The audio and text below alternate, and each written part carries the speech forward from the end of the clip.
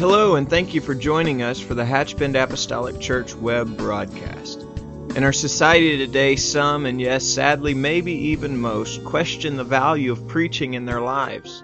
But we still believe what Paul said in 1 Corinthians chapter 1. In essence, Paul preached that God has chosen the foolishness of preaching to save them that believe.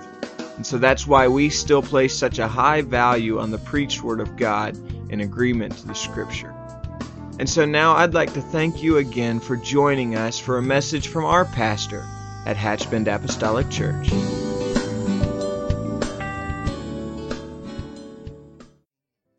our everything. What a beautiful, beautiful song, beautiful spirit. Amen. Let's remember that our youth are out back tonight in the annex. Let's pray that God will just move in their midst this evening, and that the Lord, on the cusp of their returning back to school, will just keep His hand upon their life, and that the Lord and that we as the church will place our hand over their heart and help protect the fire and the ember of flame that is burning in their heart today for Him and for His cause. Friday night, there's a back-to-school rally at the campground, 7:30. The van will be leaving at 5:45.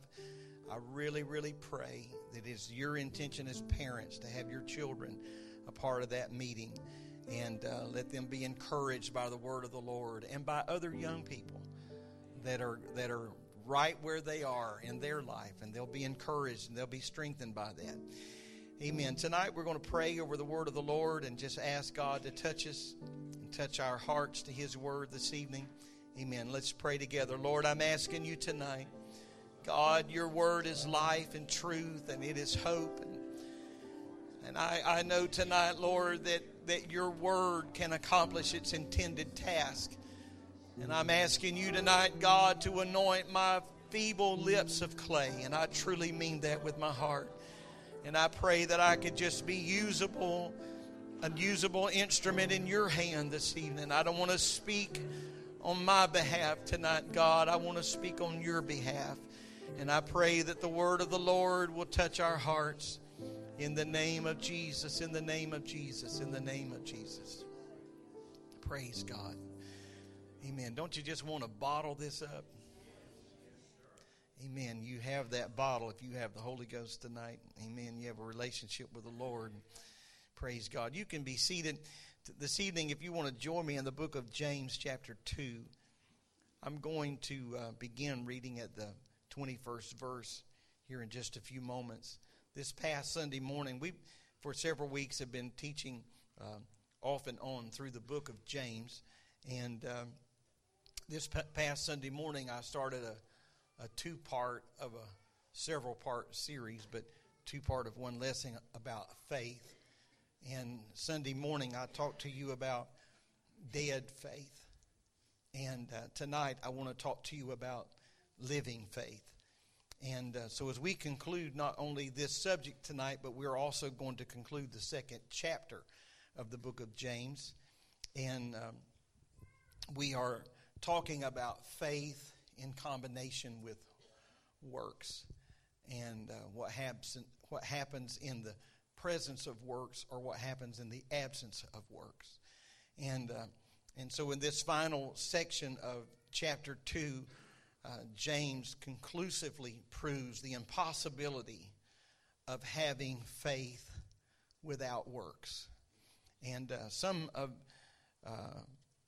the things that I will say this evening are going to be things you have heard reiterated time and time again. But I have just asked the Lord sincerely to let our ears be just anointed fresh, and let my mind and my heart and this word be anointed fresh in our lives this evening. And I trust that before we leave here tonight, that we can leave with a fresh feeling about this thing called faith and our response to faith in the presence of the Lord. And I told my wife today, and I don't want to imply otherwise, but I told my wife today, I said, I have just really enjoyed studying today. And that may be to your detriment if we're still here about 11:30 tonight. But I have enjoyed the Lord has really just gotten some things in my heart, and I'm not going to punish you for that. But I do want to ask the Lord to just help us to get something to take home with us this evening. I hope we all need a to-go box. Amen. Now, don't do like we normally do and leave it on the table. But let's get it to-go box and let's take it home this evening. We're going to begin looking into the life of Abraham, and we're going to consider that in verses 21 through 24. I'll just begin with verse 21. The Bible says, "Was not Abraham our father justified by works when he had offered Isaac his son upon the altar?" A question posed. Was not Abraham justified by works when he offered Isaac his son upon the altar? There's a tremendous debate among some people today, factions of Christianity, that anyone who is attempting to live any measure of holiness or separation or things of that nature, there is just a broad assumption that we are trying to be saved by works. Now, as many times as I've been accused of that through the years, which are countless, I was thinking about this today. Not one time has anybody ever asked me, was that what I was really trying to do? They just accused me of doing that. And no one ever asked me my approach. They just kind of railed out an accusation. But there are some things that I believe will happen in our life as a result of our faith.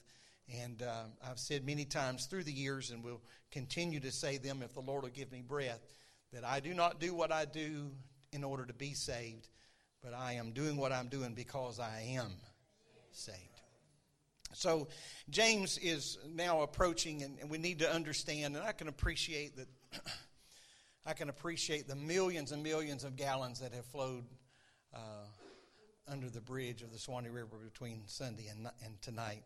And I understand the tremendous task of keeping some continuity here.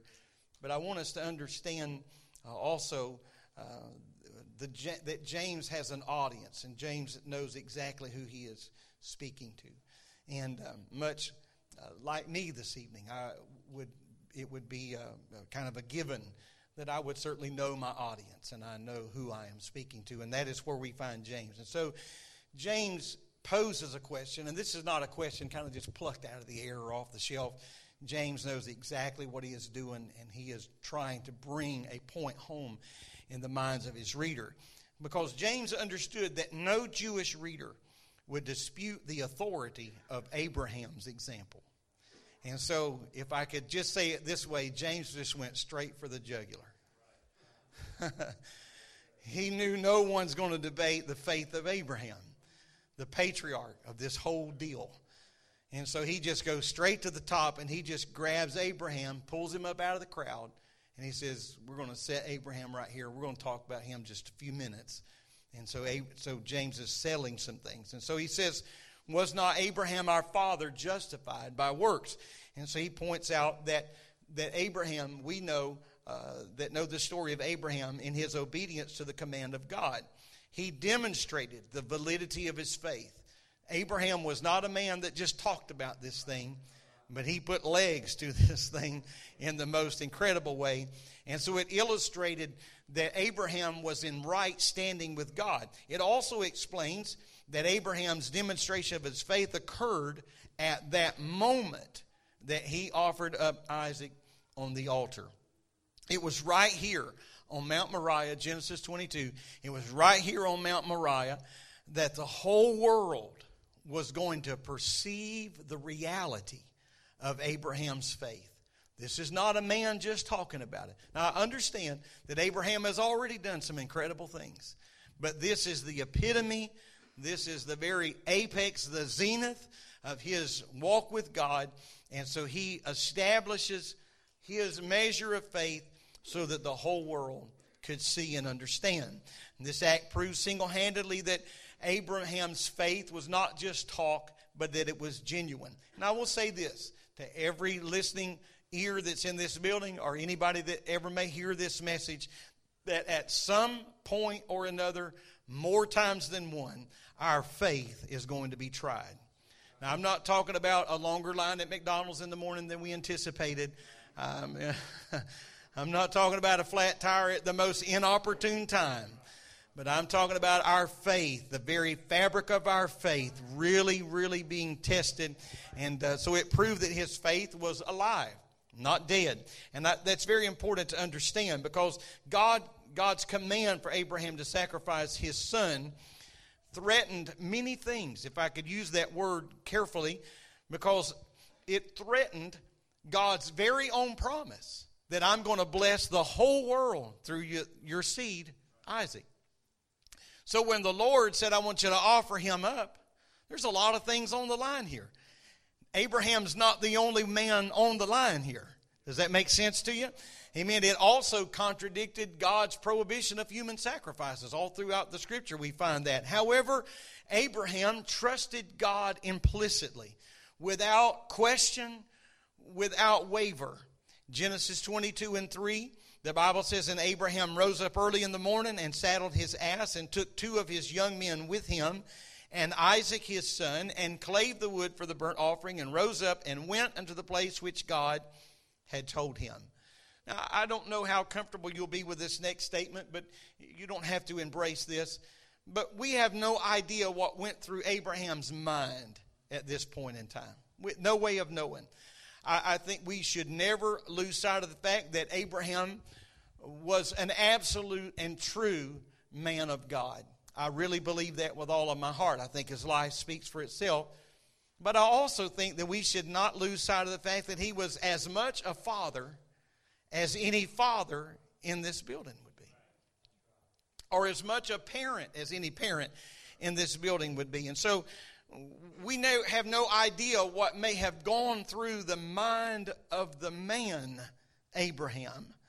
But we do know that he accomplished what God had told him to do. And then at the foot of Mount Moriah, the Bible says that he clearly told those that were with him to stay here. These are interesting words. He said, I and the lad will go yonder and worship, and we will return again unto you. Now here's a man that is not delusional. He has absolutely confidence. He is absolutely confident in the word that God has told him.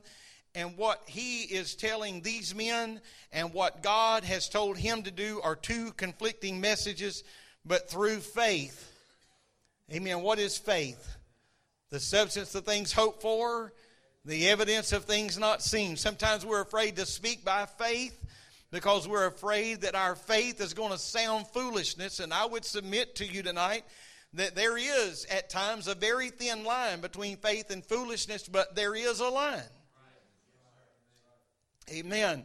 And so he said, I'm going to go. And so regardless of what happened on Mount Moriah, with the faith of all faith, Abraham knew that he and Isaac were both going to come back and that Isaac would be alive. Now it's important to note that Abraham says this when there was no history on his side to support this. Now if there had been a long, long list, just volumes and volumes and volumes of history books on the library shelf where this had happened before, and Abraham is just kind of referencing what happened to Joe last week or Bob last month, and says, just like he did before. There is nothing for him to grab a hold of. This is raw faith. Amen. No history to support such a statement. I believe this is proof that this man's faith was rooted in the right thing. As a matter of fact, Hebrews records this in 11 and 19. Here's what Abraham's assessment of this. He said, accounting that God was able to raise him up even from the dead, from whence also he received him in a figure. In other words, Abraham said, if in fact God is going to call on me to offer my son as a sacrifice, then God, when the sacrifice is done, God is going to raise him up. And he and I both are going to come off of this mountain together. Now that's incredible faith, immeasurable faith. He knew his promise was not threatened by his obedience to God. He believed in the righteous character of God, and he knew that God was not going to violate his divine covenant, nor was God going to violate his holy standard. God was not going to take away, and so Abraham was forced to step out on faith. In verse number 22, the scripture says, "Seest thou how faith wrought with his works, and by works was faith made perfect." He said, "Seest thou how faith wrought with his works, and by works was faith made perfect." Another translation of that scripture says, "You see that faith was active along with his works, and faith was completed by his works." The word perfect in verse number 22 is translated from a Greek word which means to complete, or to bring to full measure, or to make perfect. And so the scripture reminds us that God is going to bring to completeness or to fullness. So when Abraham offered his son in obedience to God's command, it was a matter of his actions cooperating with what he believed. Amen.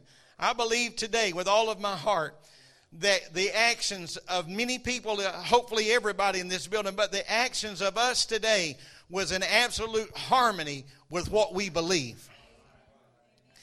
I'm not doing this because somebody's watching me. I'm not doing this because I'm in the car with somebody else, or but I'm doing this because my actions are following what's really in my heart. I believe. I'm going to tell the truth because I believe the truth is the right thing to do. Amen. So I'm not going to lie. I'm not going to lie because I'm scared you're going to find out. What if you don't find out? Amen. So I want to walk in accordance to what's in my heart. And so when he did that, he walked in action with his belief. And so faith and actions work together. So to this end, works took faith from the realm of just some sort of mental assent. I believe. It would not take near as much faith for me to have one of the children get up here on top of this podium and jump off in my arms as it would to have some of you others climb up here and jump off into my arms. Take just a touch more faith for some of you than others. You're going to be doing a lot of math in your head. You're going to be doing a lot of calculations here. So we can say, I believe and I trust you, and I know you wouldn't drop me, and I know you wouldn't let me down, and I know you wouldn't hurt me, and I'm just still standing down here hearing you saying, I know all these things, but I ain't about to jump. I'm not about to jump. And so works took faith from some mental assent, amen, to the arena of L-I-F-E, right dead in the middle of life. Faith takes us from the realm of mental assent to the arena of life. I have to put up or shut up. I've got to lay all the cards on the table now. Amen. So I want to make a point here if I can. If Abraham had been unwilling to obey, then he would have demonstrated on the spot that his faith was not genuine. But by the same token, if Abraham had ventured out on this mission of offering his son without God's command to do so, just thinking if I, in some warped, twisted way, if I offer my son, this will garner me favor with God, then his works would have had no value at all. I'm not trying to sound barbaric, but I just want to underline something in your mind, that if he had not moved, then he would have proved that his faith was valid. But if he had just done some weird leap of out here on his own, thinking that if I just do this, I could get favor, God would really know I love him, then his works would have been of no value. So neither genuine faith nor genuine works can work or exist without the other. We have to have them working together. Amen. If I'm just out here trying to do something to please God, I'm not trying to sound ridiculous, but if I'm just going to stand over here and stand up on my head, I'm just going to do that and make God happy. And if I did that and the Lord didn't tell me to do that, after a while, you're going to come pick me up off the ground. And what happened was very, very little bit more than foolishness. If I thought that I was going to impress God by just standing on my head. I need to move on. You got a faraway look in your eyes here. So, amen. But together, it is together that they produce evidence or validation of faith. It's not just talking about it, and it's not just doing it outside of the will of God, but it is faith and works combined. Amen. That's not to say that salvation requires faith plus works. I think maybe a more accurate way of expressing this would be to say that works are the resulting outgrowth or response, the end result of genuine faith. When we have genuine faith, something is going to happen in our lives. There's going to be a response to the presence of the Lord. I said this Sunday morning, I believe it was, that there are many things that started happening in our life after we repented of our sins and was baptized and received His Spirit. There were some things that started happening in our life as a result of the Word of God. Amen. There was just something about the Word of God alive and the work of God alive in our lives. No one maybe preached about some certain thing or taught about some certain thing, but the Spirit of the Lord just began to, I said it this way Sunday, that what felt right yesterday doesn't feel right today. And what seemed okay the other day, just all of a sudden, I don't know. It just doesn't feel right. Amen. So works are going to be a result. Amen. An end result of genuine faith. Something is going to happen in your life. You can get married and get a wedding band that's so heavy you can't lift your hand without help. But that's not going to make you act like you're married. Amen. It's going to take something in your heart. Amen. I believe we can nail a sign to our heart that says not for sale. Amen. This is not up for barter. I believe that there can be something in our life that just portrays I'm in a relationship that's more important than anything that this world has to offer. Am I making any sense tonight? Amen. I believe that there is something in the heart of every child of God that ought to be saying, you know what, I live, and I am what I am because Calvary's cross redeemed me. His blood purchased me. Amen. I'm a child of the Lord. I've been cleansed. I've been cleansed by His blood. I've been forgiven by His promise. And no, thank you. I am not interested, not for sale, not for barter. Amen. As Jesus pointed out on several occasions, He said He taught that the purpose of a plant or a tree was to grow and bear fruit. And that fruit is always going to represent the nature of the tree. Amen. If it's figs or olives or flowers or whatever the case may be, the fruit is always going to represent the nature of a tree. Even if you don't know a whole lot about citrus trees, if you don't know how to separate them out one from the other just by the look or the shape of the tree or their leaf or whatever, you can always tell it by the fruit. And you said, that right there, now that's a grapefruit tree. And I know that, not because I've been to college on that or taken classes online about that, but I know that because I see grapefruit hanging from its limbs. Amen. And I believe that the world ought to be able to say, that right there, there's something different. That's a child of God. That is a Christian. Why? Because I don't know a whole lot about this. I don't know anything really about that theologically, but I can tell by the fruit that's hanging on their life. There's something different here. There's something powerfully different here. And so I appreciate that. Amen. And so consequently, Matthew 7:19 and 20 says, every tree that bringeth not forth good fruit is hewn down and cast into the fire. Wherefore, by their fruits ye shall know them. Amen. Something that we should also understand is that bearing fruit is not a function that is added to the plant later in life. Nobody plants it, nurtures it, lets it get up, casting a little bit of its own shade, kind of filling its oats. And then somebody whispers in its ear, guess what? You got to produce. What? I thought that I was just going to be it. No. Producing fruit is not a secret to the nature of the tree.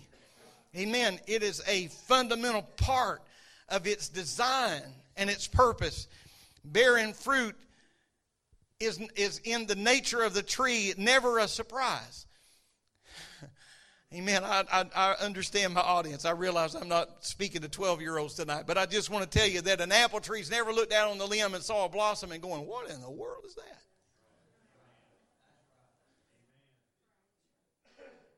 That apple tree says, finally, I've gotten to the place that I can just do more than take up space, but I'm showing the world what I am. And I don't mean showmanship. I think you know what I'm trying to say tonight. There's something here that can differentiate me from every other tree in the garden, every other tree in the orchard, every other tree on the planet. Amen. There's something here that identifies me for who I am.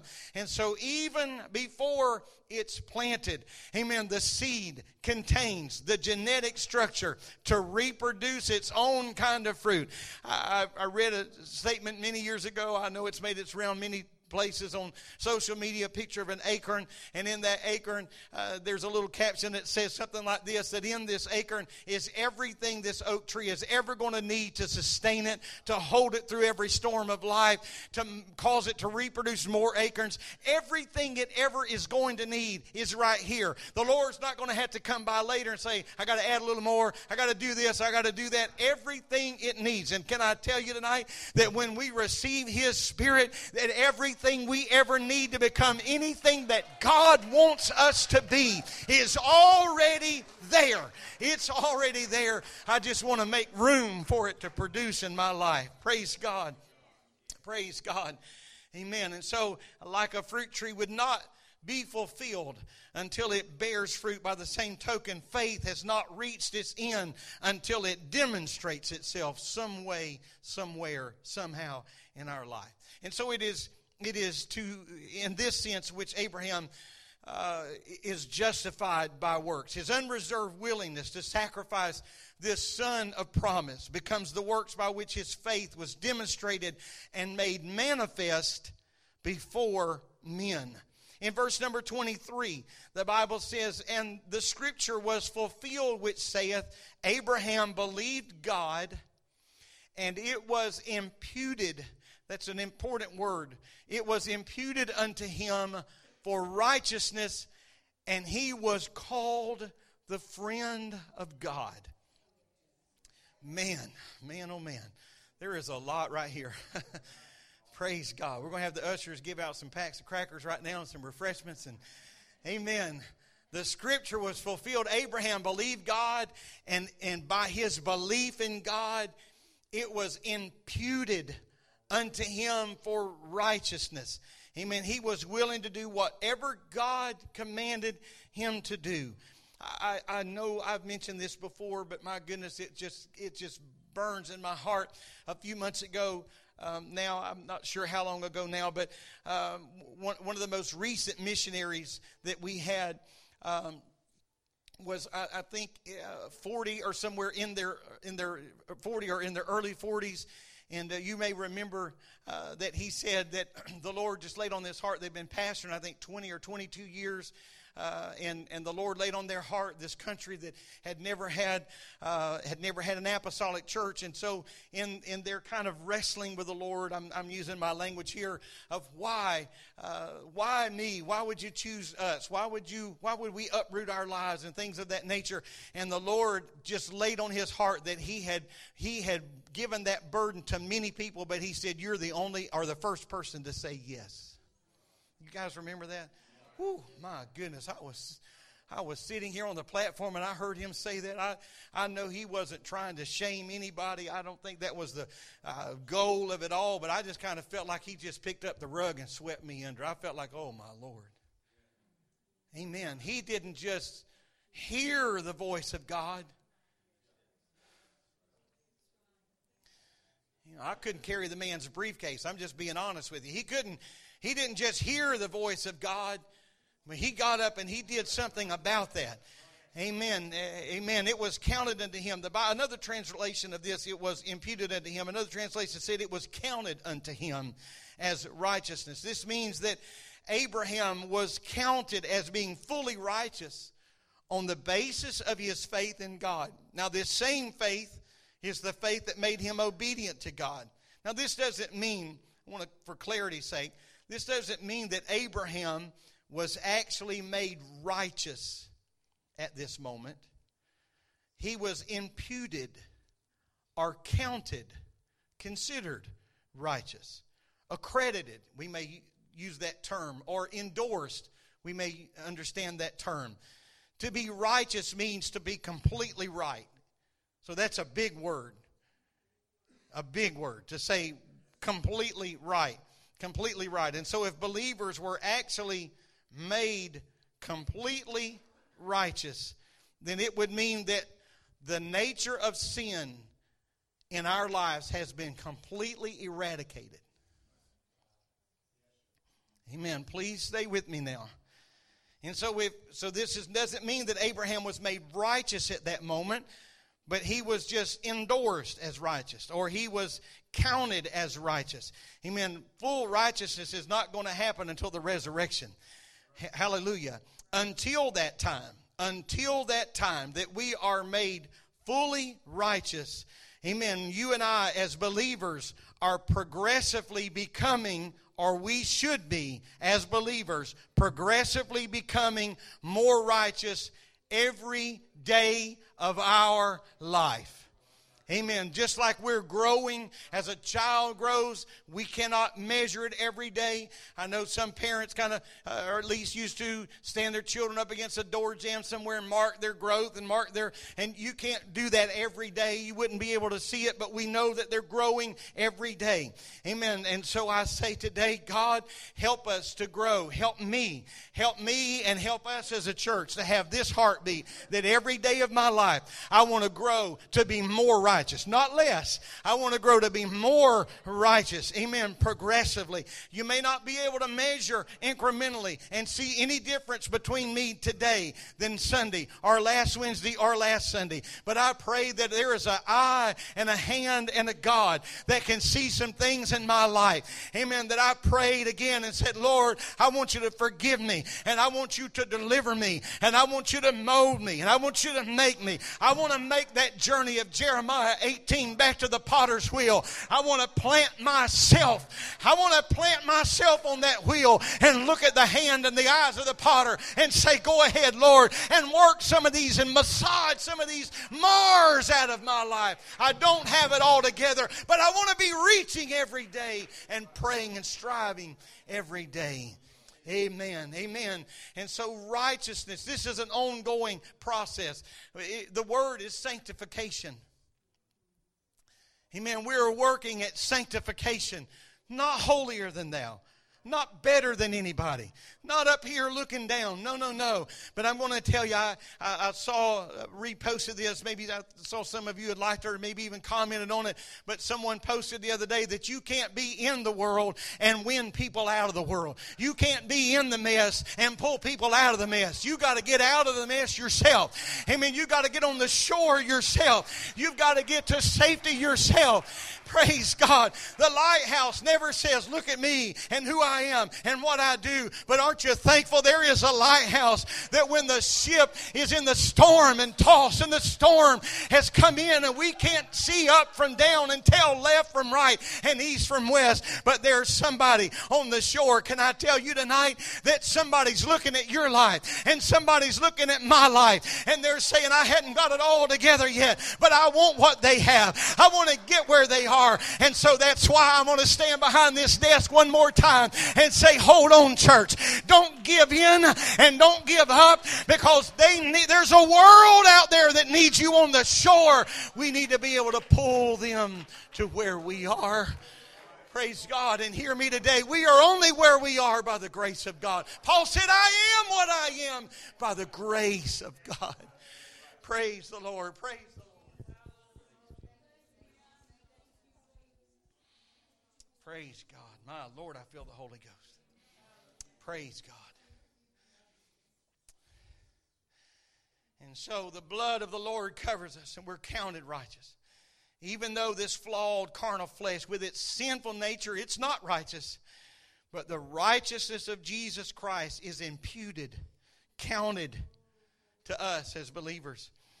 In the same way the sins of humanity were imputed on Jesus Christ. I don't want to just belabor the point, but on the cross, Jesus did not become a sinner. But rather, our sins were placed on His account. Amen. There was a legal heavenly transaction that took place here. Our sins were laid to His account. Verse 23 concludes with an incredible statement. Due to Abraham's faith and obedience, faith and works, due to his faith and obedience, he was called the friend of God. What an honor. Because his faith was genuine and because it was manifested and proven, he entered into this wonderful fellowship, amen, that God called friend. Friend. Some may have to call us by our title because it's required of them. That's my brother. That's my sister. That's my aunt. That's my uncle. That's my cousin. But we can be all those things and not their friend. But he called us friend. Verse 24. You see then how that by works a man is justified. And not by faith only.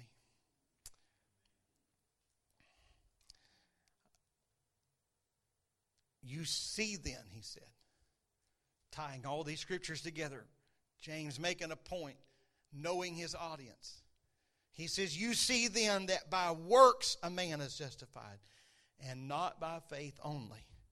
So James points out that the right standing with God does not have to do only with what somebody believes, but it also has to do with what someone does as a result of that belief. Some people believe it's the right thing to live right. They just don't do it.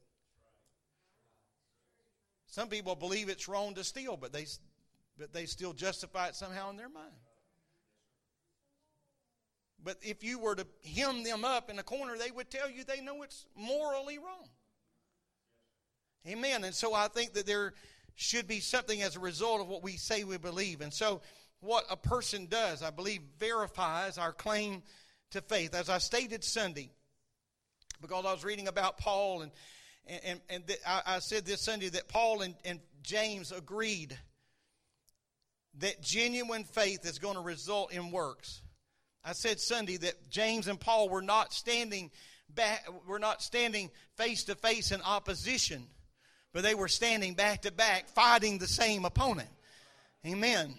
Because Paul was saying that you just cannot, it just cannot be works. It just can't, you just can't do that because that's going to lead to legalism. That's going to lead to self-righteousness. And that's what Paul was fighting or facing. And so he was preaching about this from that angle. But James he's got a completely different audience. He's got an audience of easy believism. And so James is saying you can't just be saved just by your faith. You've got to have some works to go. And so Paul and James are not disputing one another.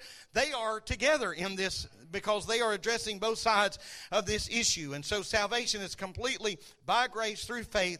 It doesn't spring from within us. It's a gift of God. Therefore, by definition, a gift is free. And so salvation is not a reward that God gives us for religious activity. Amen. That's not what, we're not saved because we've been religiously active. If it were, then we would start boasting. That's what Paul said, lest any man should boast. Look what I've done. Look at me. And then somebody else would say, look at me. And somebody else say, if you think that's something, look at me. And we'd all keep climbing over the top of everybody's head. Amen. Salvation then would no longer be a gift, but it would be a payment for services rendered. Amen. Yes, it would. Salvation is not a result of some work we do. It is the work of God. And so the bottom line is that if our salvation is genuine, we will do right things. Amen. James 2:25. We can see the end. James 2:25, likewise also was not Rahab the harlot justified by works when she received the messengers and had sent them out another way? Well, James has their undivided attention because he went from the patriarch, Abraham, just when he has them right where he wants them, he reaches down the garbage can over here, pulls out Rahab. They don't know what to do with this guy. Somebody's saying, who let him have a pen? Who taught him how to write? He has them spellbound. Amen. God certainly must have had a great reason to inspire James to offer these two examples. Amen. As justification by works. Why did he choose this contrasting couple? Abraham and Rahab. There couldn't be no one more unlike Abraham. Here's the chief patriarch, the father of the Hebrew nation. Rahab over here, the prostitute. Abraham was moral, she was immoral. Abraham is at the top of the social and economic ladder, and she's at the complete other end of that. Rahab the harlot, however, is listed along with Abraham in this great, great gallery called the Faithful in Hebrews 11. And we must not ever forget that. As a matter of fact, she is even in the human lineage of Jesus Christ, being the great-great-grandmother of King David himself. And so according to Joshua chapter 2, Rahab was this innkeeper in Jericho. And so when Joshua sent in the two spies to spy the city out, her inn was in a logical place. Some people say, what in the world were two men of God doing at the harlot's house? You can be honest with me. You've thought about that at some point maybe. You're thinking about it now if you haven't. Why would these two godly men be at the harlot's house? Well, I will answer you that simply because it was the most logical place to go. Because her lodging place was in the city wall. And so that kept them from having to go into the city. Amen. So they went into the city wall. And that they didn't have to venture too far into enemy territory. And so when the king of Jericho heard that they were there, he sent officials to Rahab's house. Most of you know the story, but bear with me tonight. Amen. When they asked, are they here? She falsely reported that they are already gone. As a matter of fact, they went that way. And if you hurry, you can probably catch them. That was a little bit me, but you know what I'm saying. I'm still in the scripture. When in fact, she had hidden these men on her roof. After they left, Rahab acknowledged that the God of Israel was the one true Lord. Amen. Here's a woman who has nothing going for her. But she said, we have heard.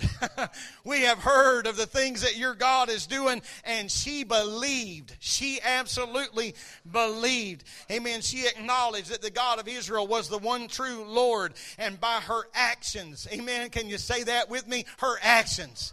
And by her actions, she demonstrated that she didn't just believe that, but she trusted him. Amen. Her outward faithfulness manifested what was on the inside of her heart. Her outward actions manifested the faith that was in her heart. She could have lost her life for this. Amen. This was no game. This was no game. Amen. But she said, we've heard. And I have a revelation of that he is the God of Jehovah, the true Lord. Amen. She had genuine faith. And this faith in her heart demonstrated itself at the risk of hiding these Israelite spies. These two examples, Abraham and Rahab, I believe present opposite extremes of human experiences. Amen. Obviously, we can see that. To use Abraham and to use Rahab as examples, that would just be like me getting up and saying, everybody from A to Z, they got it. When James said Abraham and Rahab, they got it. They understood completely well what James was trying to say. Amen. Everyone. Rahab's case was also different from Abraham's in another way.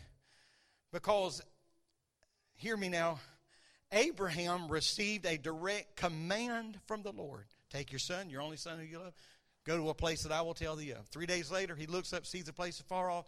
That's it. He's doing what he's doing because the Lord spoke from heaven and said, Abraham, I wish I could do the Lord's voice right now. Give me a little effects back there. I could probably pull it off. Amen. Abraham, Abraham, and here he is. And he is doing what he's doing because the Lord told him to do it. But on the other hand, Rahab never received a command from God to hide these men. The Lord never said, now Rahab, I got 2 men coming and you need to hide them. There's no instructions for Rahab like there were for Abraham, but she did what she did, you know why? Because it was the right thing to do under the circumstances. Amen. She lied. Amen. I understand she had more going on in her life than lying, but she said, I'm going to do what's right under the circumstances. I believe what's in our heart is going to manifest itself. Amen. The world is going to be able to see under the circumstances, amen, of all this darkness around me. I'm going to still sing this little light of mine. I'm going to let it shine. I'm not going to hide it under a bushel. I'm not going to let Satan blow it out. I'm not going to let the world intimidate it. I'm going to say, Lord, help me to hold on to the faith that was once delivered to the saint. The faith that you put in my heart, help me to hold on to that. Praise God. Amen. Amen. Amen. Praise the Lord. Musicians, if you'll come. Amen. That'll help everybody. Praise the Lord. She did what she did because it was the right thing. This proves at least 2 things. That genuine faith will express itself in obedience to the clear command of God. Real faith is going to express itself in obedience. I'm not going to ask you to raise your hand, but anybody here ever felt led just in the course of your day to pray? I know there's been times that all of us have missed that. I get it. We've all missed that. We've all pushed through that. But there have been times that the Lord just impressed on us that we need to pray, and we need to pray right now. And the faith in our heart, without knowing whatever was going on, pressed us to an altar of prayer. Amen. Genuine faith expresses itself. Also, genuine faith is going to help us make decisions on a day-to-day basis that honors God. We don't always have a handbook with us. God doesn't always speak audibly like he did to Abraham. Sometimes he just presents a situation like he did to Rahab, and we got to figure out what's a godly thing to do right here. Amen? I feel in my heart what I'm saying tonight. I mean, it's just day-to-day life. We don't have a manual. We don't have a how-to. Maybe nobody's ever been really faced with the exact scenario that we're looking at right here. We got to make a snap decision. What are we going to do? God, help me to do something. Let me respond to this in a way that will honor you. Amen. Let's stand. Can we do that? James uses Abraham and Rahab brilliantly. And I think when he does so, he covers every possible scenario. What James is really trying to do is he's trying to set Abraham over here. This is an example of our patriarch, and Rahab over here, who's the example of someone you would never think worthy to be. And he said, in all points in between. All points in between. And so with these 2 examples from the polar opposite ends of human experience, there's no real legitimate way that any man could dispute the evidence that real faith has taken on a tangible form. Real faith. Real faith caused Abraham to start marching up a mountain where he had never been. Real faith put an answer in Abraham's heart and mouth when he had to be in his flesh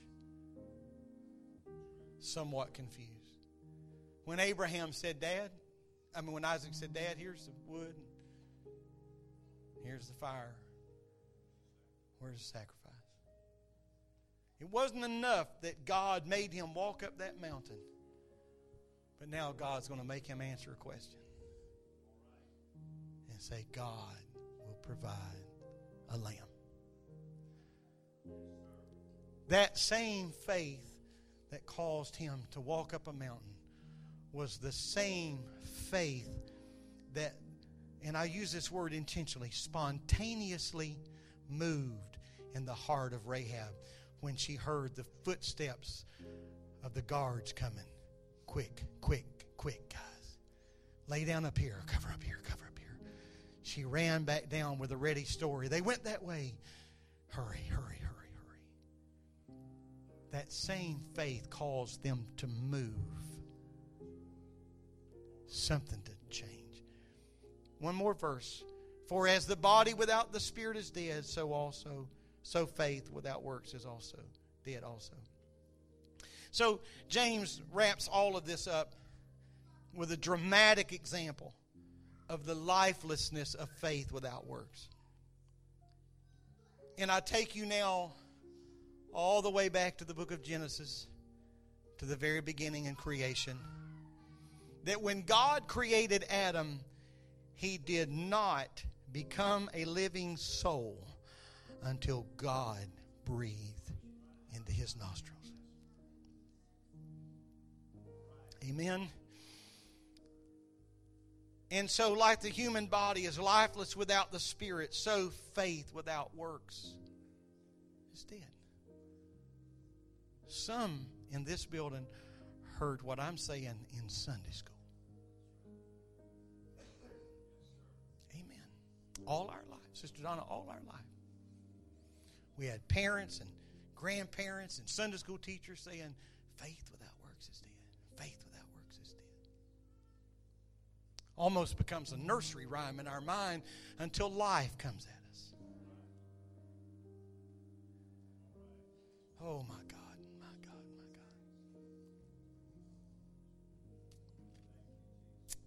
God. Oh, I feel the Holy Ghost. Amen. Let's pray right here. Can we do that? Lord, I love you today. Oh, Jesus. Oh, my God, I feel you in this house. My God, I feel you in this house. Settle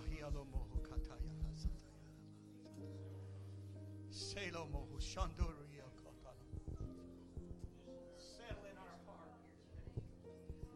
Settle something in our spirit. Settle something in our mind here today. I love you, Jesus. I love you, Jesus. I love you, Jesus. I love you, Jesus. I love you, Jesus.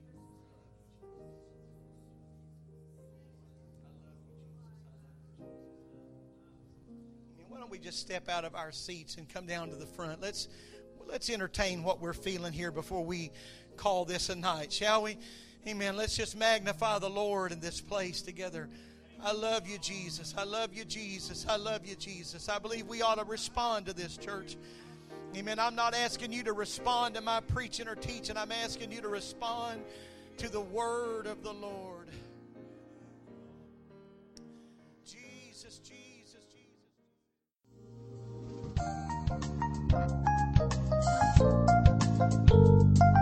This message has been brought to you today by the media ministry of Hatchbend Apostolic Church.